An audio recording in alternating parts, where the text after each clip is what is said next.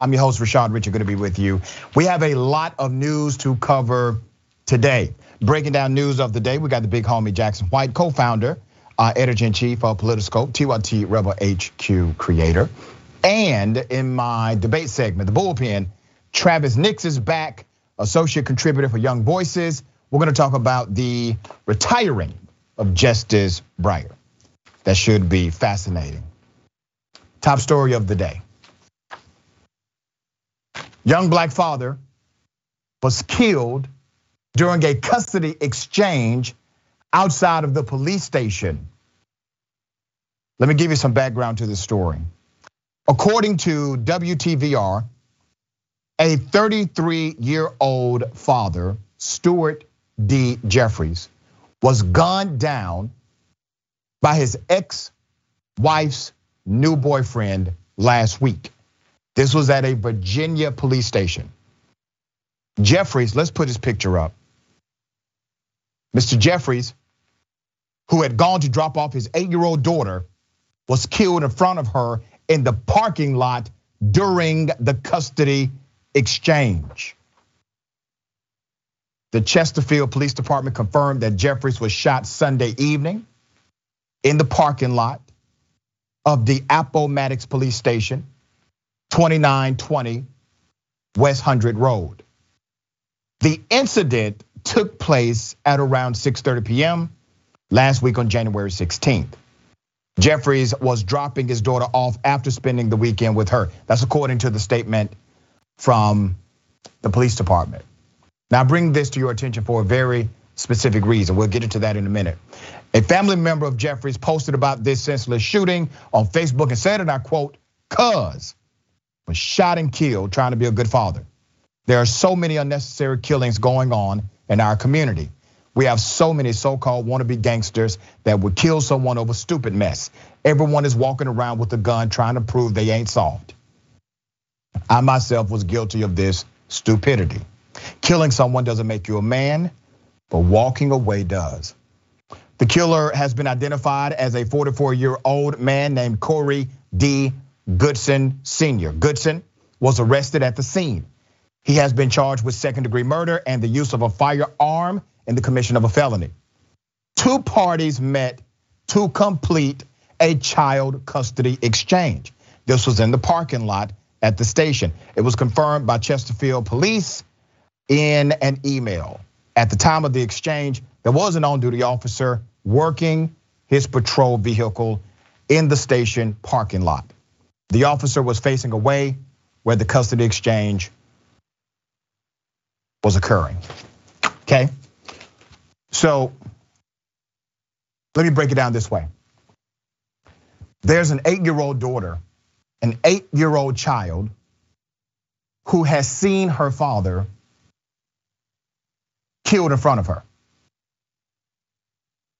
The father did the very responsible thing and made sure the exchange took place at a police station for protection in case anything went bad.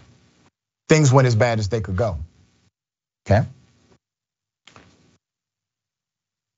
This story is still developing, but here's what has to happen. Naturally, the man who did this, the monster who did this, has been arrested. He's in jail. He will likely never get out. But there's an 8-year-old daughter, there's a child who no longer has a biological father. But it speaks to a larger dynamic. The larger dynamic is me and you, us, doing what we have to do in order to be examples and to mentor others around us. You know, I hear people say all the time, and I looked at the social media post around this story where people are saying this generation is lost. These young people are lost. These people are lost. Think about this. Anytime you say a generation is lost, you are indicting yourself. If I say my cell phone is lost or my keys are lost, my cell phone didn't lose itself. My keys did not lose itself, I lost them. So anytime we talk about a lost generation, we're the ones who lost them. that means that we are at least in some way indicting ourselves in that statement. And I'm fine with the indictment because we all need to do more. So allow this story, as tragic as it is, as heartbreaking as the reality of this story is, allow it to be a catalyst to motivate you to do more, to be more active, to be more aware, to provide guidance and mentorship to those who need it around you. You know, Dr. King said it perfectly. Everybody can be great because everybody can serve. Jackson, what are your thoughts on this story? I think that that's a really, really great, way to look at this story. And, everybody can relate. As we talked a little bit about this, I'm about to turn 30. And now as I enter, kind of this real stage of my manhood and adulthood, I've had enough experience to really understand the importance of what it means to, stabilize a community, give to a community. The things that people miss growing up. You start to understand the impacts. When you were just a kid, you get caught up in a lot of things, just looking for acceptance, just trying to make sense out of life. But, as you get older, you start to see the importance of really, really giving back to communities where people may not even have the chance to make it to see 30, 40. As this young man, who was only a couple years older than me, lost his life just trying to make an exchange. And a lot of that just goes back to the everyday lifestyles that people have to live.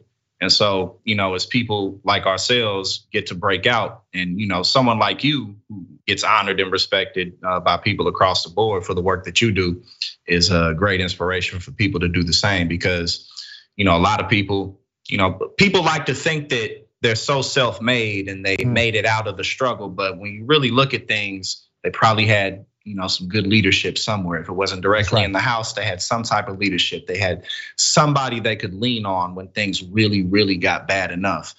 And that's really ultimately what makes the difference. And that's what we can be for each other and for people in these communities who don't have a way out like we did.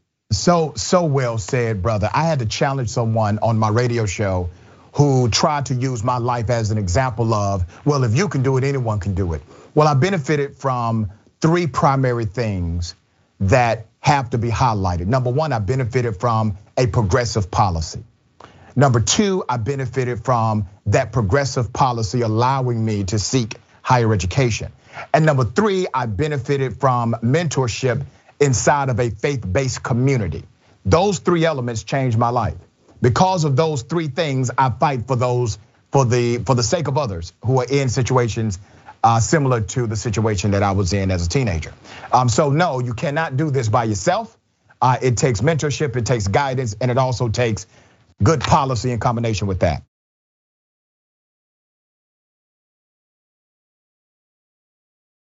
Let's talk about policy setters, the US Supreme Court. We got a retirement happening. Remember what Joe Biden said, the president of the United States, when he was campaigning? He said, I'm going to nominate a black woman to the United States Supreme Court.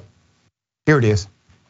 Number one, I committed that if I'm elected president, have an opportunity to appoint someone to the courts, I'll appoint the first black woman to the courts. It's required that they have representation now. It's long overdue. Joe Biden is 100% accurate. He's right, morally, politically, professionally, judicially, all of that is correct. You have Justice Stephen Breyer, who is now going to retire. Technically, based on the rules of the Senate, this can take place before the retirement happens. We shall see what Schumer does, all right? But here's the rhetoric already being spewed by those on the right. Yeah, it doesn't change the ideological makeup, but we know that what Joe Biden does best is placate to the radical element and the radical progressive base of his party that he believes is the majority. I believe he's incorrect in that. I believe that they're actually the minority. But I'm wondering the kind of justice that he would nominate. Now, again, I'm sure it will be, as Guy said, a black woman. He's got a dedication to that. We saw how well that worked out with Kamala Harris, but here's to hoping that he has a better choice in mind for this position.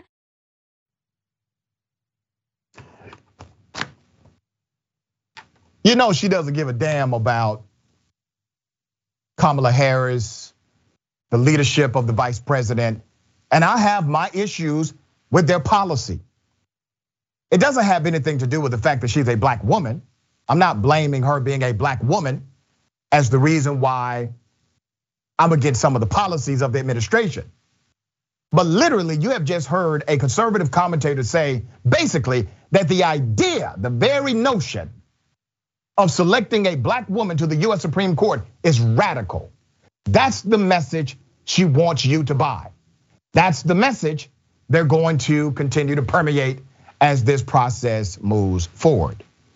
Now, the White House, they did confirm that President Biden is going to double down on what he said during the campaign. Here it is. Does President Biden plan to honor his pledge to nominate a black woman to the court?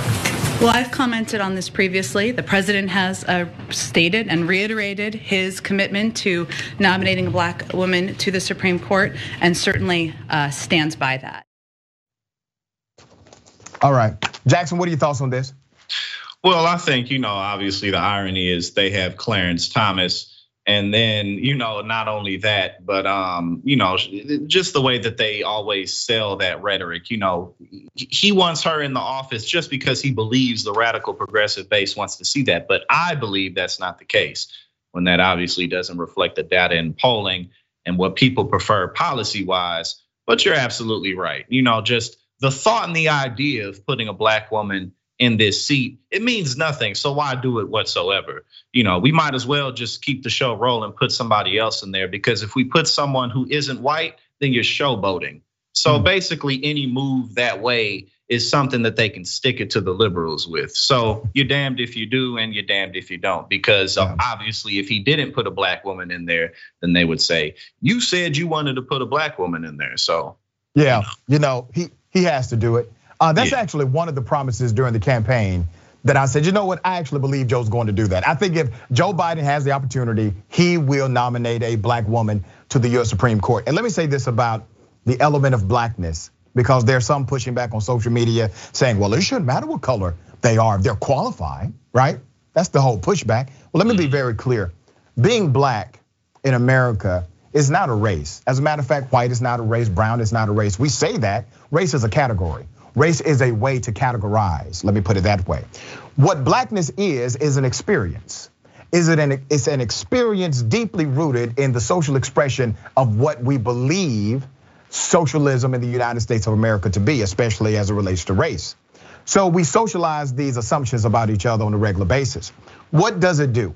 It creates a unique set of 3 E's: experiences, exposures, and environments.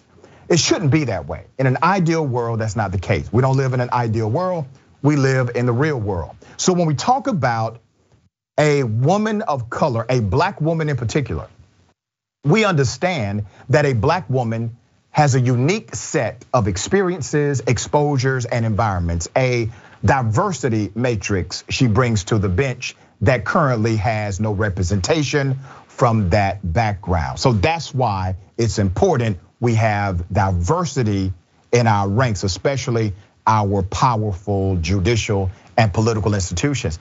This should be a reflection of America, and right now the bench does not represent it fully. Okay, a parent says the N-word at a school board meeting, defending her son saying the N-word. Here it is. She's the president of RESA. Anyhow, I met with her years ago when I was chairing the diversity committee at Monteith. So her discussion was that as a young black man, a boy, when you walk out of the house, you have to know, first things foremost, you're a young black boy. Well, you know what?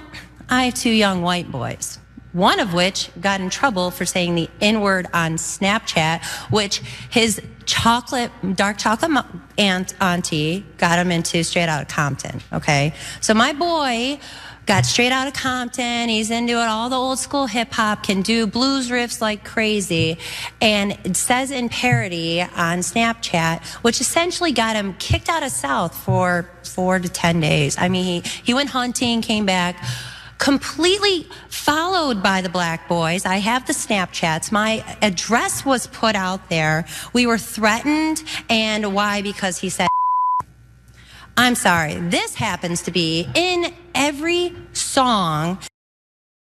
Yeah, she went there. Now remember, she's defending her son who uses the N-word, and she used to be a member of the Diversity and Inclusion Committee. and they listen to hip hop. What's the problem? Big problem, all right? Let me just say this for the record. To all of my white brothers and sisters, to all of my white allies, I know you get it. So I'm not talking to you. I'm talking to the ones who don't. If you're white, don't use it. Don't moralize against rap songs. No. This is one of those things. Is it hypocritical? Maybe to you. But the argument that I have heard from primarily conservative white bigots is this. Well, why can't I use the word? Well, go ahead and use it. Say it. If it makes you feel good, say it. Say it for the world to hear so that we can know exactly what's in your heart. This woman said it, all right? Obviously, there is blowback, and it should have been. Once again, she doubled down on her statement. This was in Grosse Pointe. Her name is Angela. Angela wrote, and I quote, this was after it happened. She wrote, "Are you really that offended by a word? They was not used towards someone." That's how she said it, okay? "This is in almost all current hip hop. And you think kids don't use it? Get a life."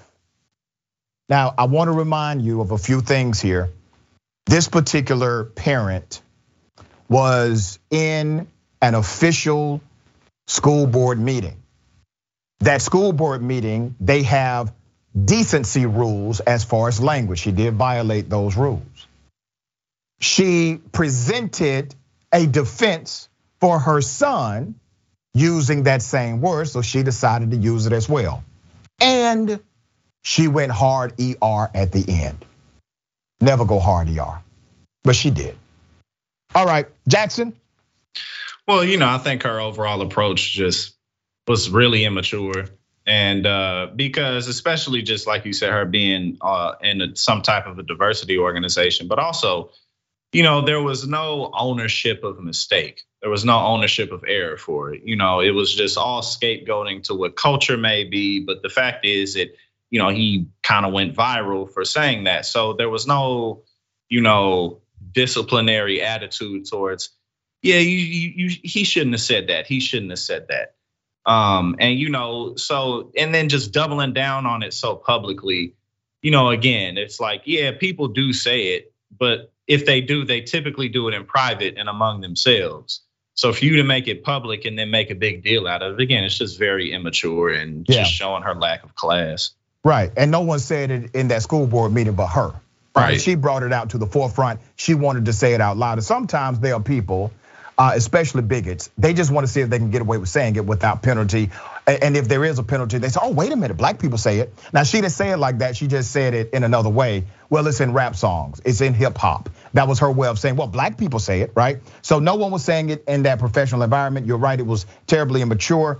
The woman then described herself as an inner city person. Let's put that up. As an inner city person who intentionally put her boy in very primarily all black dance classes, sales school, you name it. I'm into all of those things. Well, she's also into saying the N-word, obviously.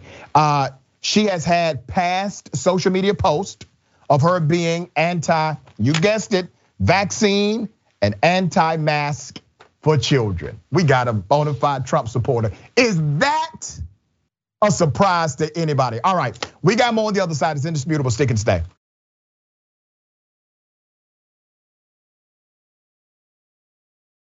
Ladies and gentlemen, I wish you Karen would.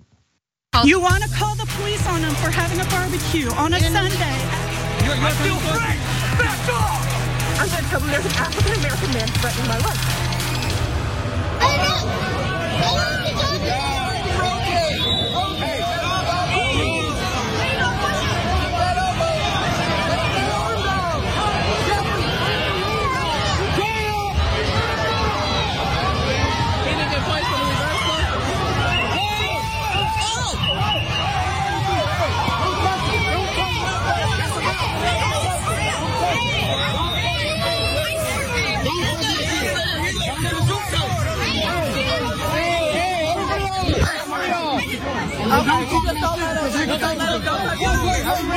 Back up. She came on the mat and grabbed the kid. Who did? She grabbed our kid. Who did? The young lady. Kid like that. I swear to God. The record, boy. Don't touch no kid. Hey.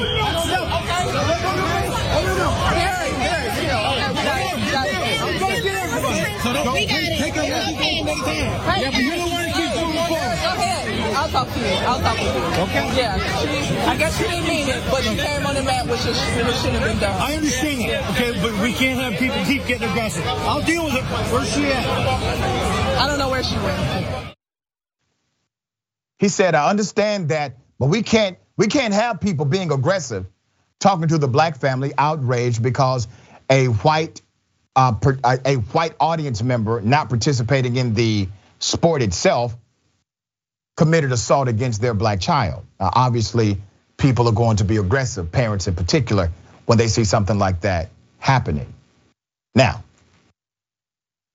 the Karen in this story apologized profusely. I am so sorry. I'm so sorry that I physically assaulted your child. But I want you to see, when you go back and look at that video, the black parents were outraged, right? And rightfully so. But the response of those around was to somehow blame the black parents for being upset that their child had been physically assaulted. Let's be clear. The woman who did this is very lucky that she escaped physical injury herself. It's called in defense of others or in defense of a minor. You can use physical force to defend a minor and defend other people. That did not happen, she's lucky. But the way the authority present responded is typical to the hand in glove of how things like this typically happen. Now, luckily we got everything on video, all right? Jackson, what are your thoughts with this? Well, my first thought is that she shouldn't have her son in combat sports if That's right. She's that worried about his safety, especially them being that little and that lightweight. There's really not much. There's much less risk of any type of real damage, and the ref's right there. You know what I mean? So everything really was in control. It was completely unnecessary, but also, like you were saying, that just feeds into the culture of, you have to think people who aren't in black communities, Latinos and black communities are very tightly intertwined. But outside of that, people's perception of the black community is just what they see in movies and music videos and television and news that they see about athletes and rappers and stuff like that. So, that feeds into, oh, they're dangerous. They're always about trouble. They're the ones who fight, so the whole culture and everyone's perception, that's why. So, yeah. Very well said. And sometimes individuals have a tendency of summarizing blackness or the black experience by highlighting one genre of black culture. So they will say, well, it's in rap songs. So obviously all black people think this way, right? Well, no, that's not how it works because black folks are not monolithic, just like other races. No, there's no monolithic thought in any race in the United States or beyond. Okay, I learned something new. So obviously, according to Joe Rogan's friend, Dr. Michael Eric Dyson is actually not black. Well, news to me and news to Dr. Dyson. Here's the clip. Jordan Peterson says it in his own words. Here it is. Depending on who you ask, either you're a voice of reason and rationality and personal responsibility, or you're a voice of intolerance and bigotry and anger and hateful sexual oppression. What did Michael prejudice. Eric Dyson call you? A mean angry white man. And a mean angry white man. Yeah. Hilarious. Yeah. You're not mean at all. Yeah. That's what's dumb about that statement. It's you're not mean at all. I am white. Actually, that's a lie too. I'm kind of tan, and he was actually not black. He was. because I'm darker than you. Yeah, that's ridiculous. Yeah, but neither of us are white. Well, I'm Italian, and mostly. He was brown, not black. Well, isn't that weird? Yeah, it's really weird. The black and white thing is so strange because like the shades are so tan and brown. There's such a spectrum of shades of people. Unless you're talking to someone who is like 100% African from the darkest place where they're not wearing any clothes all day and they've developed all that melanin to protect themselves from the sun. You know, even the term black is weird. And when you use it for people that are literally my color, it becomes very strange. Yeah. You know. Not stranger than two white privileged men debating on who should be black or not. Not more ironic than that, I promise you. Well, Dr. Dyson, a scholar and a gentleman, responded. He was on Don Lemon's show. Here it is. You know, you would hope they were joking, because if they weren't, this exposes the vast lethal ignorance at the heart of so much whiteness, whether intentional or not.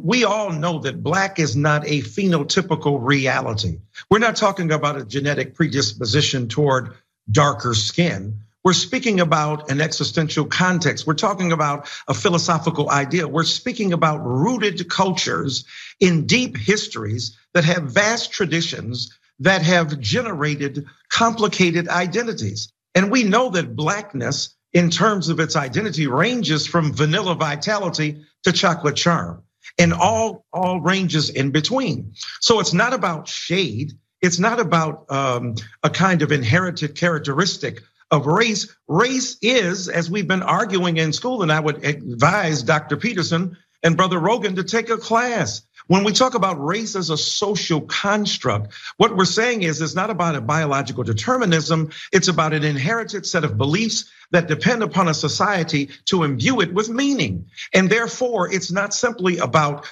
who you are, your skin color, your hair, your shade and tone. Now, while they unsuccessfully challenged my blackness, they damn sure proved their whiteness. Indifferent to history, oblivious to truth, and indifferent to reality. You know, when somebody breaks it down from the rooter to the tutor, it's not much more you can say. I guarantee you Joe Rogan won't be inviting Dr. Dyson on his program.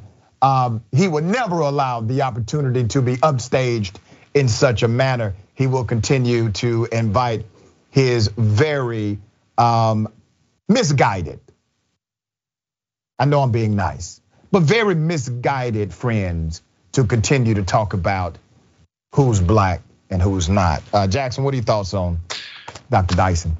Yeah, well, you know, obviously he very eloquently stated everything that needed to be said. But, you know, my overall thoughts on Jordan Peterson, other than obviously him being very white, is, you know, like generally he's just a guy with self-help that actually can be rather beneficial to people who are just looking to improve themselves. But like Michael Dyson said, you know, this conversation really exposed, it's just two white guys thinking way too hard about things. And this is actually pretty common. You know, it's not just them. You come across people who think like this all the time. And especially someone like myself who's very light skinned. You know what I'm saying? Like there's a lot of people who, you know, like, you know, will say I'm not black or you think you're black, and you know, stuff like that, which, you know, don't mean nothing to me, but just a general reflection of not really understanding what it means. You know what I'm saying? And for other people who do, like they just know what's up. You know what I'm saying? So like, they're just two white guys being white. You know what I mean? Yeah, very white. Okay, we got more on the other side. Is indisputable, stick and stay.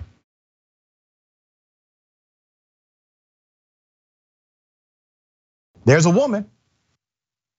She was able to record her colleagues being racist against her.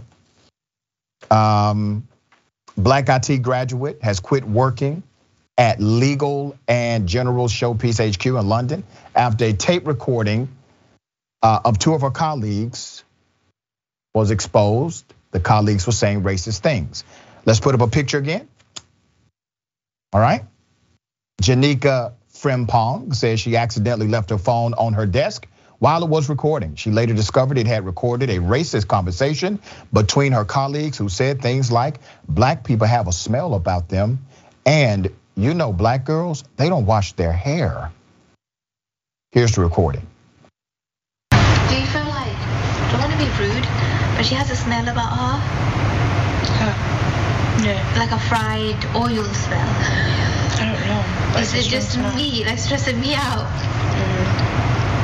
It is a strong smell. I don't know if it's oil. Or it's like a lotion. Could be cocoa butter. Like black people have a smell about them. Remember we were talking about cocoa butter? Maybe it's that mixed with something else. Hair gel or something. Oh yeah, maybe, yeah. No, it's strong. Stress me out. No, you know some people smell clean. Yeah. And fresh. Yeah. That's one thing. Yeah. Do something else. Sorry. She's not here though. She went to toilet or something.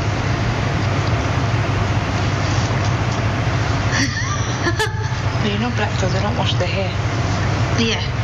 Maybe it's that. You know, the fact that this was caught on recording in this one situation means that basically every time she leaves their presence, they're talking about her. Okay. I mean, it would be a hell of a coincidence if this was just the one time they had ever talked about her, it was during this incident. No, this was their routine. Frimpong says she became drained and unhappy working there, and at times, I would have panic attacks from the sheer hurt, according to the Mirror. She left her job January 10th. The company tweeted a response. We are upset and saddened to hear about your experience. The allegations are appalling and not reflective of us or our culture. We have an internal investigation underway to identify all individuals concerned, and we will do all we can to make sure this doesn't happen again. No word if the employees have been disciplined. And here's the thing, no, I don't think your internal investigation needs to go too far. She knows who did it. So just ask her, who said it? Where did you leave your phone? Whose office is it next to? Real simple. Jackson, thoughts? Yeah, exactly. From a company disciplinary standpoint, all they got to do is ask her who did it and fire the people who did it to set an example. And this really just reflects that, the women who were having the conversation really don't know very many black people or didn't grow up around very many people within the culture, because, not everybody has their hair the same way. Not everybody wears the same products, and just people in general, if you smell a certain way, it's just because you smell a certain way. You know what I'm saying? Like she ain't never been around, any white boys or white dudes or whatever people who maybe they haven't showered in a few days. You know what I'm saying? Like it's not like people are people, so it's just, again, it's just a childish conversation. Well, in that conversation, what you find this routine with bigots who are unaware that they are bigots. We call it implicit bias. Everything that they perceive as negative, they will attribute it to your blackness. So they will say things like black people this, black people that, right? Not realizing that in that you are now attributing to what you determine to be a negative to the black race of the individual or the black race in general. And that's exactly what they did in this conversation, showing that their implicit bias is front and center.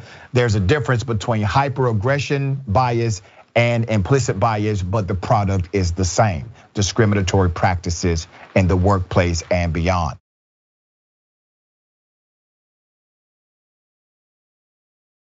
This is an update. Remember the cop who was about to violate the rights of an arrested citizen? And a good cop stepped in, grabbed him, and then the bad cop decided to choke the good cop. The good cop is a female employee. The bad cop is this veteran sergeant, all right? Well, guess what? The police union got involved, and do you think they're taking the side of the good cop or the bad cop? Both of them are cops, right? Let's put up the graphic of when Sergeant Christopher Police choked his fellow officer. This is a veteran police sergeant. This sergeant has been placed on administrative leave, is now under criminal investigation. Sergeant police, I'm gonna give you the background to what happened and the update. This sergeant, armed with mace, was trying to mace a suspect already handcuffed, already inside of the police cruiser. This is what happened. This is how it went down. When the female officer saw this, she grabbed the belt of the sergeant and removed the sergeant from the suspect. She has a duty to do that, by the way, because in their state, last year, they passed a law called duty to intervene, which means when you see something that a cop is doing or about to do that is criminal, you will be charged with the crime if you don't stop it. So she has a duty to intervene. She intervened, okay? Let's show the picture of her grabbing the belt. Let's have the picture up again. All right, so she grabbed the belt, she does this, way to go, hero cop, right? Good person, way to go. Young cop doing what she has to do, and is a superior at that. Pepper spray still in one hand, police grabs the female officer by the throat. Then moving his hand to her shoulder, he pushes her against a patrol car. That's what he did, okay? This is violent, this is a violent attack. There were officers watching this. Did any of them defend their fellow officer? No. Did any of them even stand up and say, Sarge, you gotta stop, Sarge? No. Did they flinch? No. They would have allowed that sergeant to go ham on this woman, knowing that she probably just saved all of them from getting a damn charge. You gotta think about what her actions have done. This was being recorded. The fact that she intervened has likely stopped the attorney general and the local DA from charging all of the cops who refused to intervene. See how that works? She saved all of them. Story gets deeper. During a Sunrise City Commission meeting on Tuesday, the president of the local Fraternal Order of Police took issue with the recent comments by Police Chief Anthony Rosa, who called the sergeant's actions disgusting in an interview with Miami's Channel 7 News. So literally the police chief says, here's what happened. Good cop grabbed a bad cop. The bad cop was wrong. The sergeant's actions were disgusting. I'm proud of this good cop. I'm paraphrasing, but that's basically what the police chief said. And then the head of the police union comes in, put his picture up again, and he decides to go after the chief and the officer who followed the law. It's not about Chief Rosa's exclusive interview with Channel 7. It's more about the investigation itself.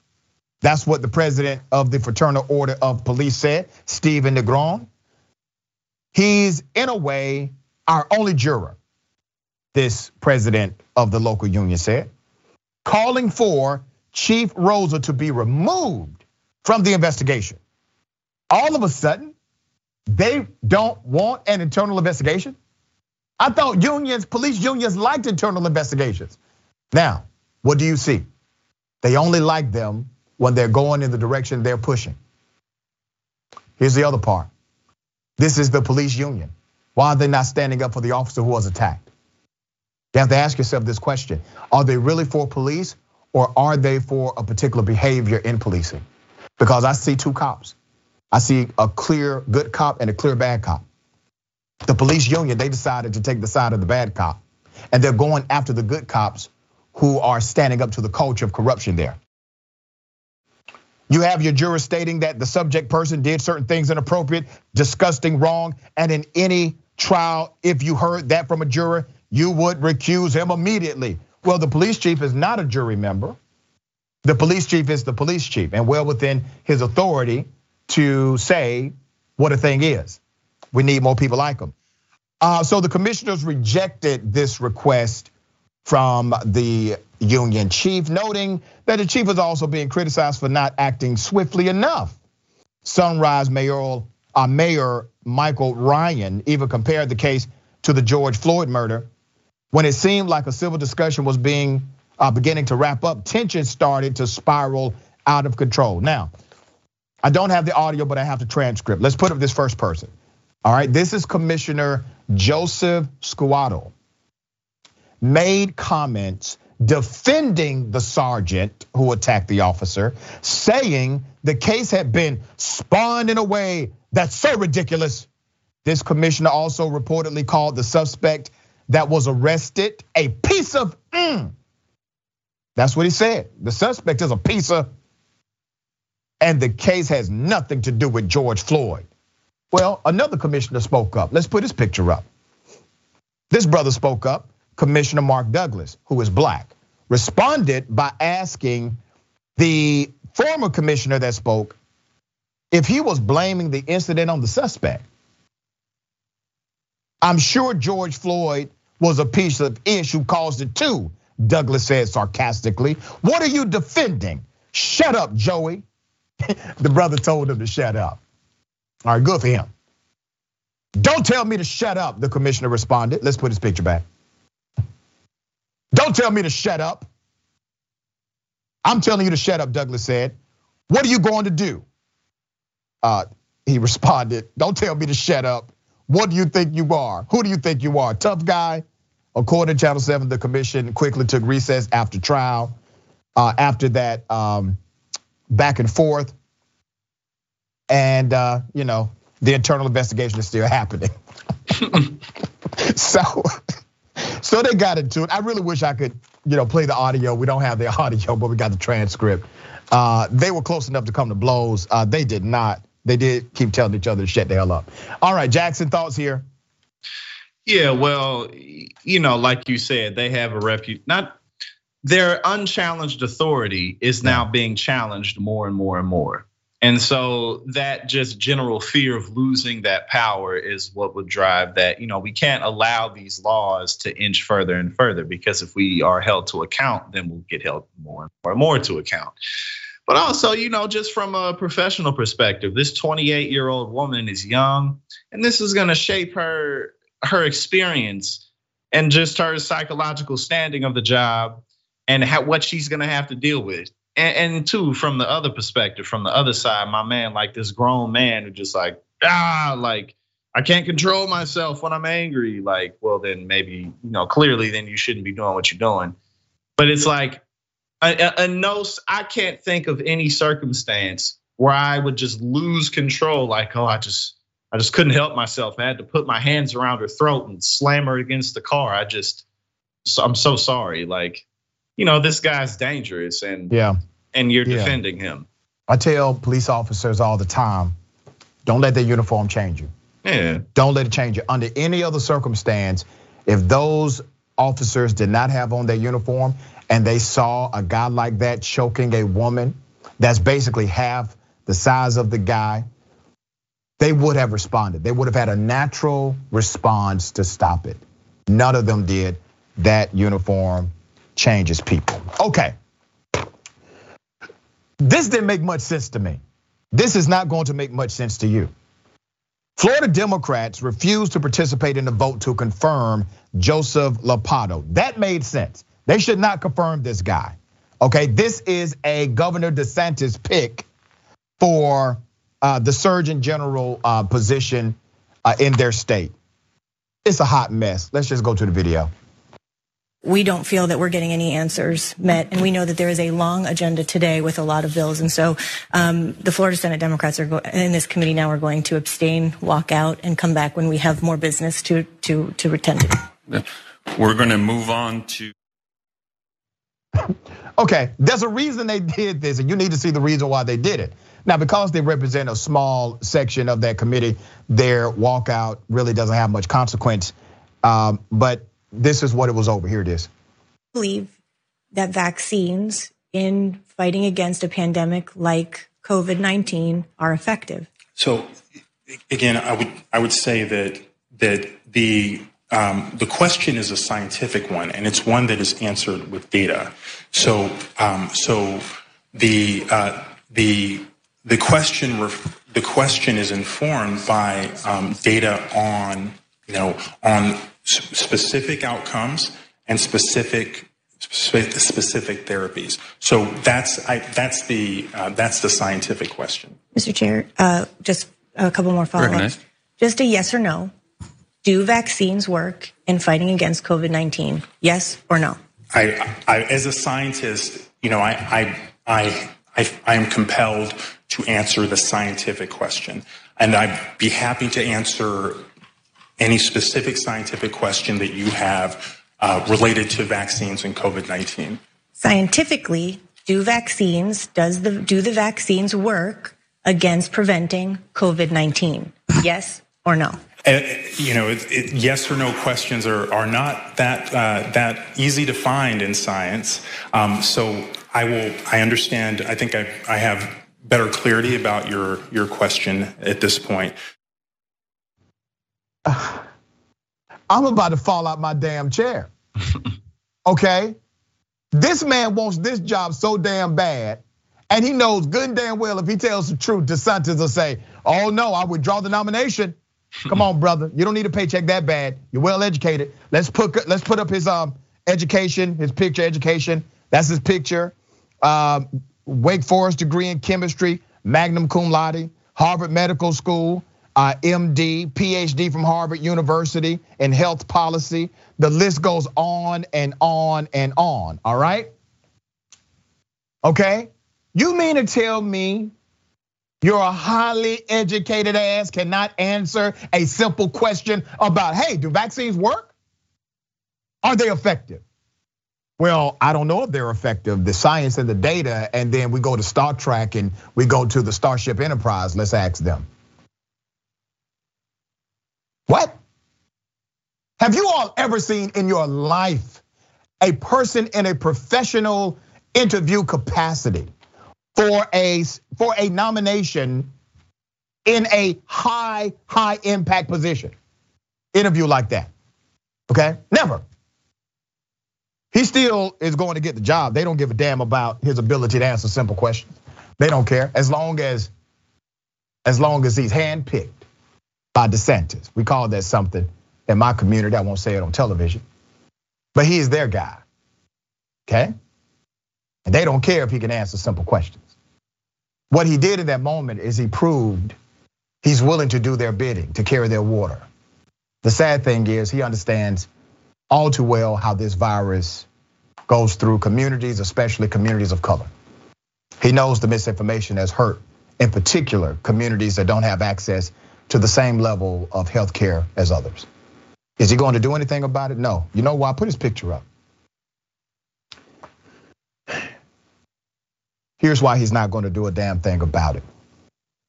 Because he only cares how he can benefit in the social structure where whiteness is the measure of power. That's it. As long as he can benefit personally. See what you're looking at right there? That's a bona fide sellout. Bona fide. All right, I tell his mama he'll sell out. Jackson, what are your thoughts on him? All them degrees and you still corny, all them accolades and you still a sucker. Come on, man. You know what I'm saying? You still a sucker. And like he's just one of those guys, and we all know him, especially in the, in the centers of higher academia, those people are like, oh, I can't make a mistake. I have to have a perfect image or else I'm gonna piss off a lot of white people and then I'm not gonna be able to make my place in the world or law. You know what I'm saying? He one of them guys. And he really just looks ridiculous, and again, like you're gonna look back at this and it's like, all this for Ron DeSantis, all this for Ron DeSantis. Right, all this for the Republican legacy. Like, what's your job gonna be like? You're gonna get this job and you're just gonna be on eggshells permanently. Yep. And all for what? All for what? You still gonna be a sucker and you still gonna be corny. You know what I'm saying? Yep. So. Well said, brother. Remember, take care of yourself, take care of each other, take care of the planet. Remember, the truth is always indisputable.